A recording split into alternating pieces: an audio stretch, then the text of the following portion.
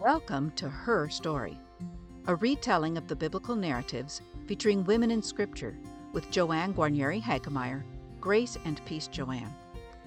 Eve is possibly the most well-known woman in the Bible, and her story, along with Adam's, provides the bedrock for biblical doctrines on everything from sin to salvation, as well as the theology of women and men, our relationship to each other and to God.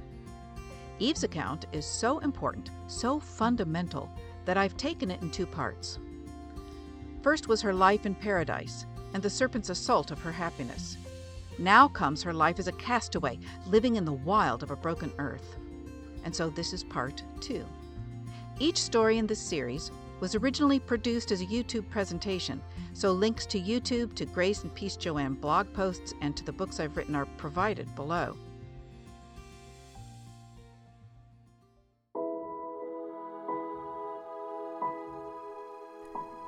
So now let's go into the second part of Eve's story, how she was cast out from the Garden of God, how she gave birth to her first son Cain, and other sons in those early years. And finally we'll look at Christ and the course of Eve's story. And we're about to move into a part of the scriptures which has often been mistranslated. Young's literal comes the closest to a translation that conveys the actual Hebrew, at least in my opinion, but it still misses the mark. As part of my own research, I went to a small yet powerful text called the Book of Eden by Bruce C.E. Fleming. It is a very carefully laid out study of Genesis 2 and 3, and for further study, I recommend the True316.com website and also his YouTube site. But let's you and me get back into the scene. 4 beings stand in the Garden of Eden: God, the man, the woman, and the serpent. And the woman is stricken. She's crushed in heart and spirit as she realizes she's been deceived, and now she stands alone, apart from God and apart from her man. Because the man has shown his shift in loyalty. He cast blame on her and on God while seeking to cover over the serpent's involvement. So God rejected the man's answers, and God moved on to the woman's answer, and the woman was truthful and humble in her admission. Now God is about to explain how life itself and life on earth has been altered. God addressed the serpent first.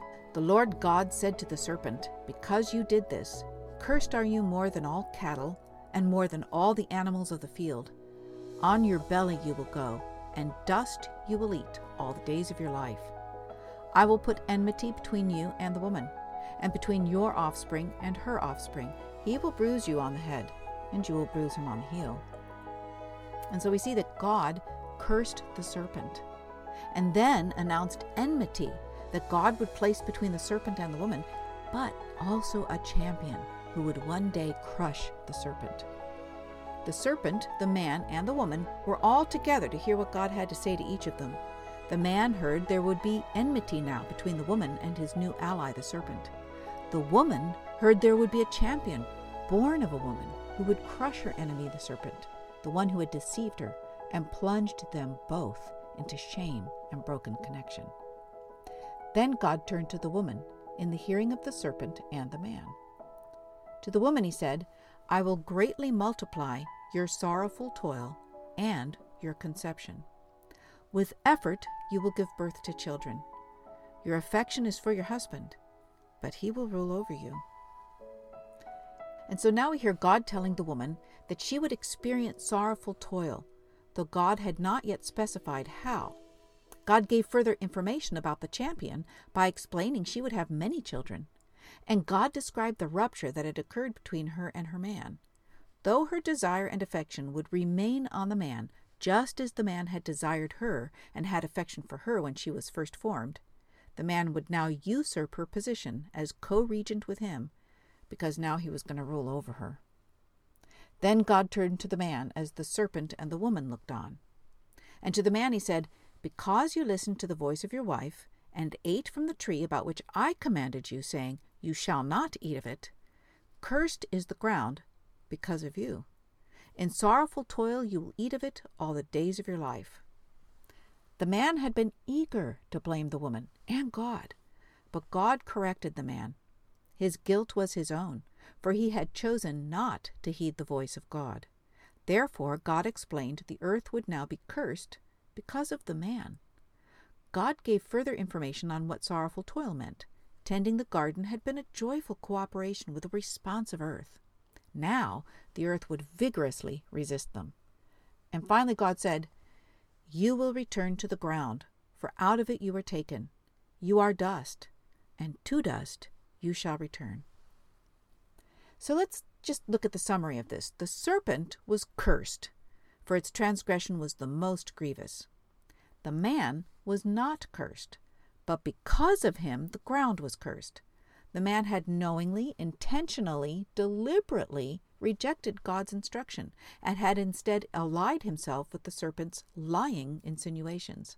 The man had not been deceived, but rather transgressed God's command with full intent. So it's through the man that death among humanity was brought into being. The woman was also not cursed, and no curse was spoken because of her either. Of the three, her transgression was the least severe, because she had been deceived. Nevertheless, as with the man, she would experience sorrowful toil. Her suffering would increase in the bearing of children and in the rupture between her and her man, and she too would one day return to the dust. Maybe at this point she turned to her man, hoping for some small comfort, but it would not come. For no sooner had God stopped talking than the man started, and the first words that came out of his mouth were betrayal and confiscation. What must that have been like for her, when the man did with her as he had with the creatures of the earth? Was she stunned? Was she wounded? Was she desolate?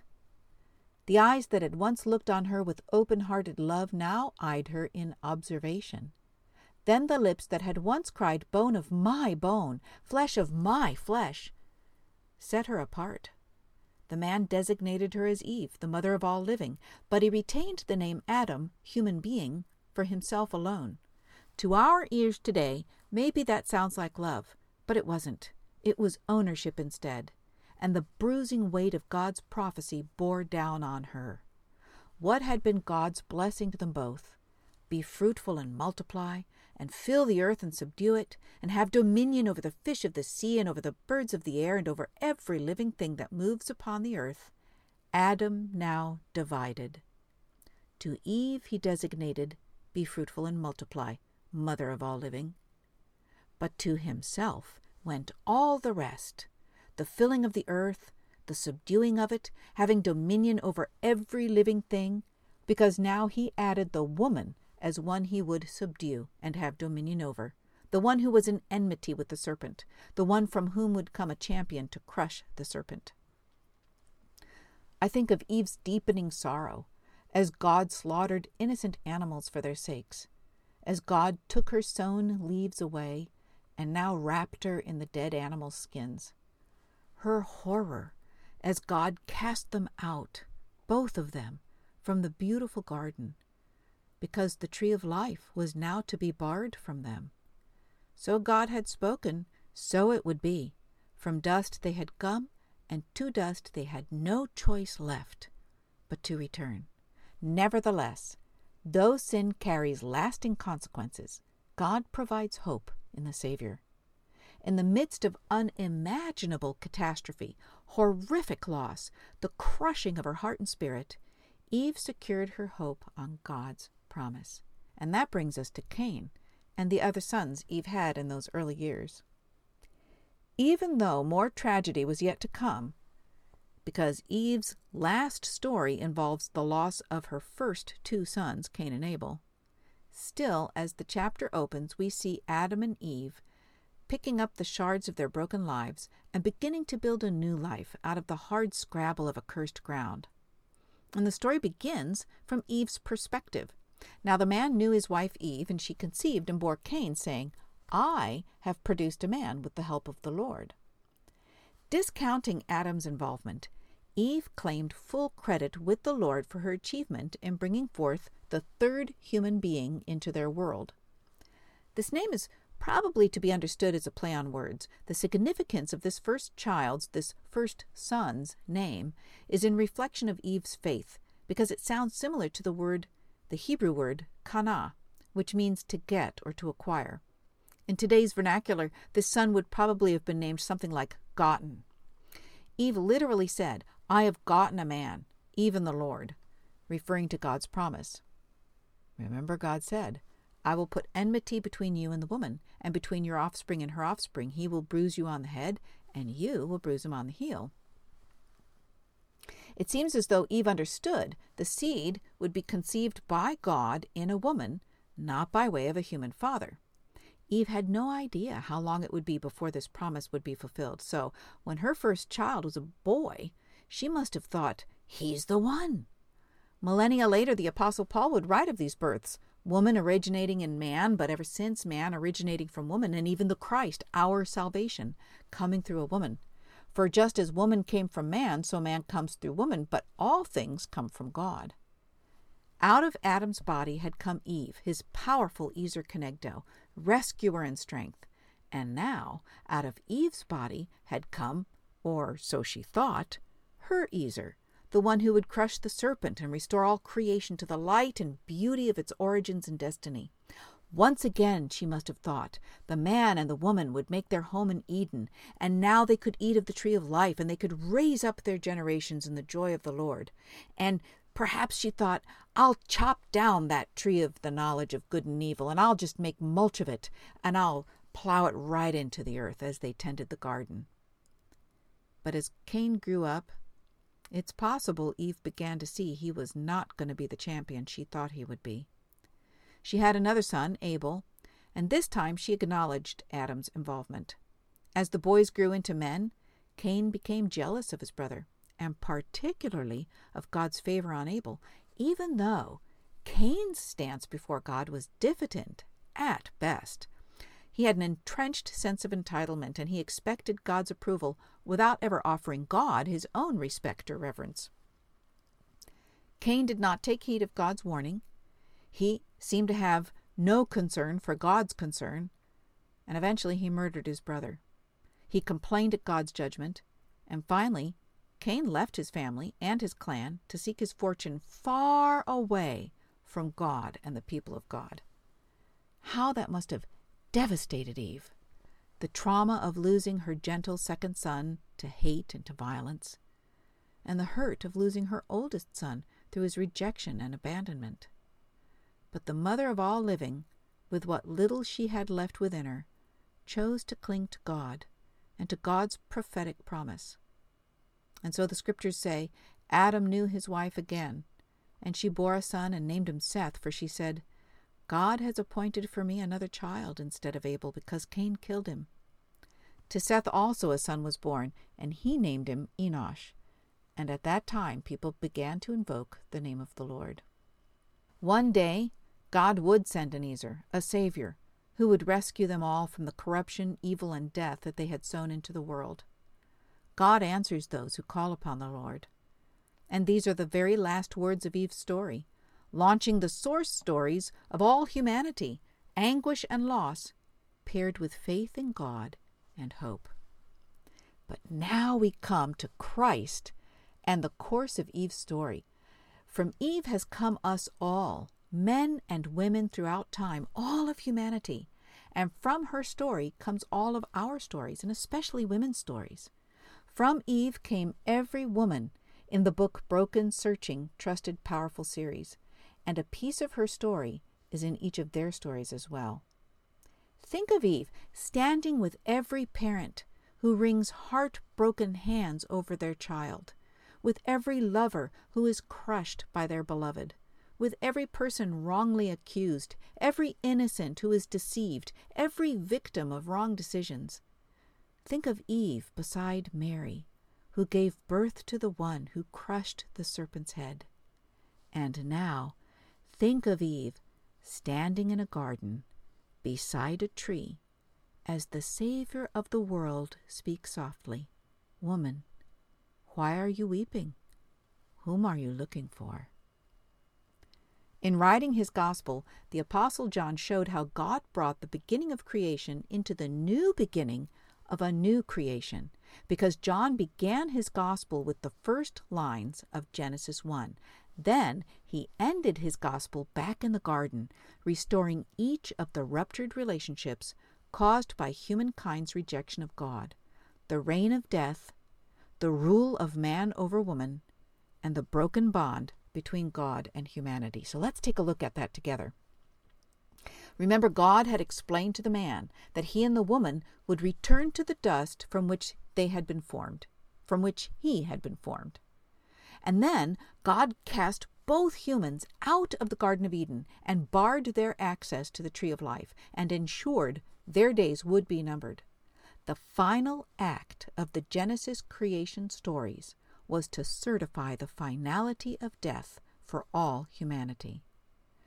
The first act in John's resurrection story, in the dark just before the dawn, Mary of Magdala enters the garden where Jesus' dead body has been entombed. See, that's where we leave Genesis 3. Humankind is dead. Yet upon arrival, she discovers Jesus is gone, and for the reader and hearer alike, this is the signal that light and life have once again entered the world in a new way. In the next scene, based upon Mary's report, Peter and John also run into the garden. 2 men and a woman witness the first mighty restoration Jesus has accomplished. The tomb is empty. Remember when God said the incomplete nature of humanity was not good? To truly reflect the image of God, humankind would need community, a plurality in relationship, because God is 3 in 1. This led to God's forming of the woman from the man's body, that they might be of the same essence, one flesh and one spirit or breath, yet also community, as is God. God's description of the woman makes use of 2 Hebrew words, ezer, to rescue, to save, and also to be strong, and kenegdo, meaning fit or corresponding to. And remember that by putting these 2 words together, they could be translated as God saying, I will make a power or strength corresponding to the man. God would make for the man a woman fully his equal and fully his match, and together with God they would form a flourishing, vibrant community in the very image and likeness of God.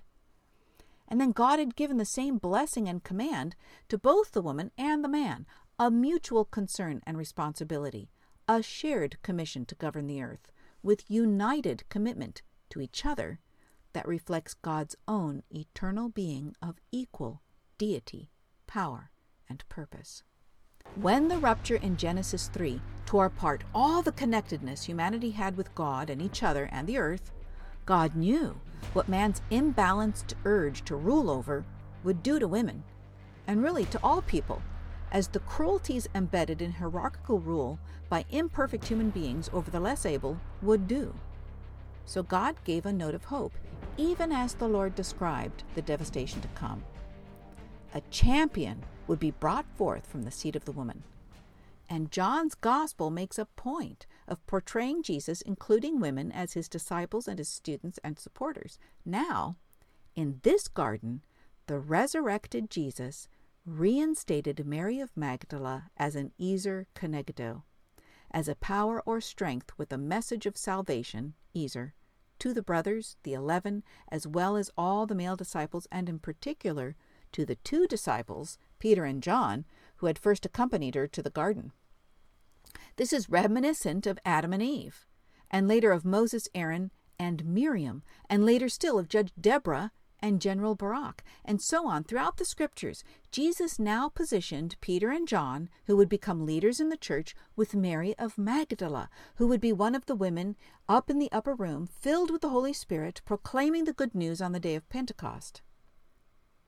In Genesis, God breathed into the nostrils of the newly formed human the breath of life, transforming the clay form into a living being. The sharing of breath between God and the human was already there in the woman because she had been formed from the body of the man. She was formed as a living being because she shared the same essence as the man, both flesh and spirit, which originally came from the breath of God. And when God presented the woman to the man, she was as a living, breathing being, as his ezer kenegdo. And this bond, this shared spirit, is displayed in all its fullness right there at the end of Genesis 2, where the man and the woman were portrayed as naked, completely transparent and vulnerable to each other and to God, yet unashamed, clothed in glorious light. Their sense of shame and fear in Genesis 3 illustrated how the bond had now been ruptured. They no longer shared intimacy as they once did, not with God and not with each other. This is the rupture Jesus now proclaimed restored when he presented God as both my Father and your Father, my God and your God. Later, Jesus would breathe on his disciples, and in the Greek it permits both women and men being present, just as God had once breathed the breath of life into the newly formed human and then enjoined them to receive the Holy Spirit. Jesus has fully restored women and men from the rupture of Genesis 3. We think of Virgin Mary, the mother of Jesus, as God's fulfillment of the prophecy God gave to Eve, and she was.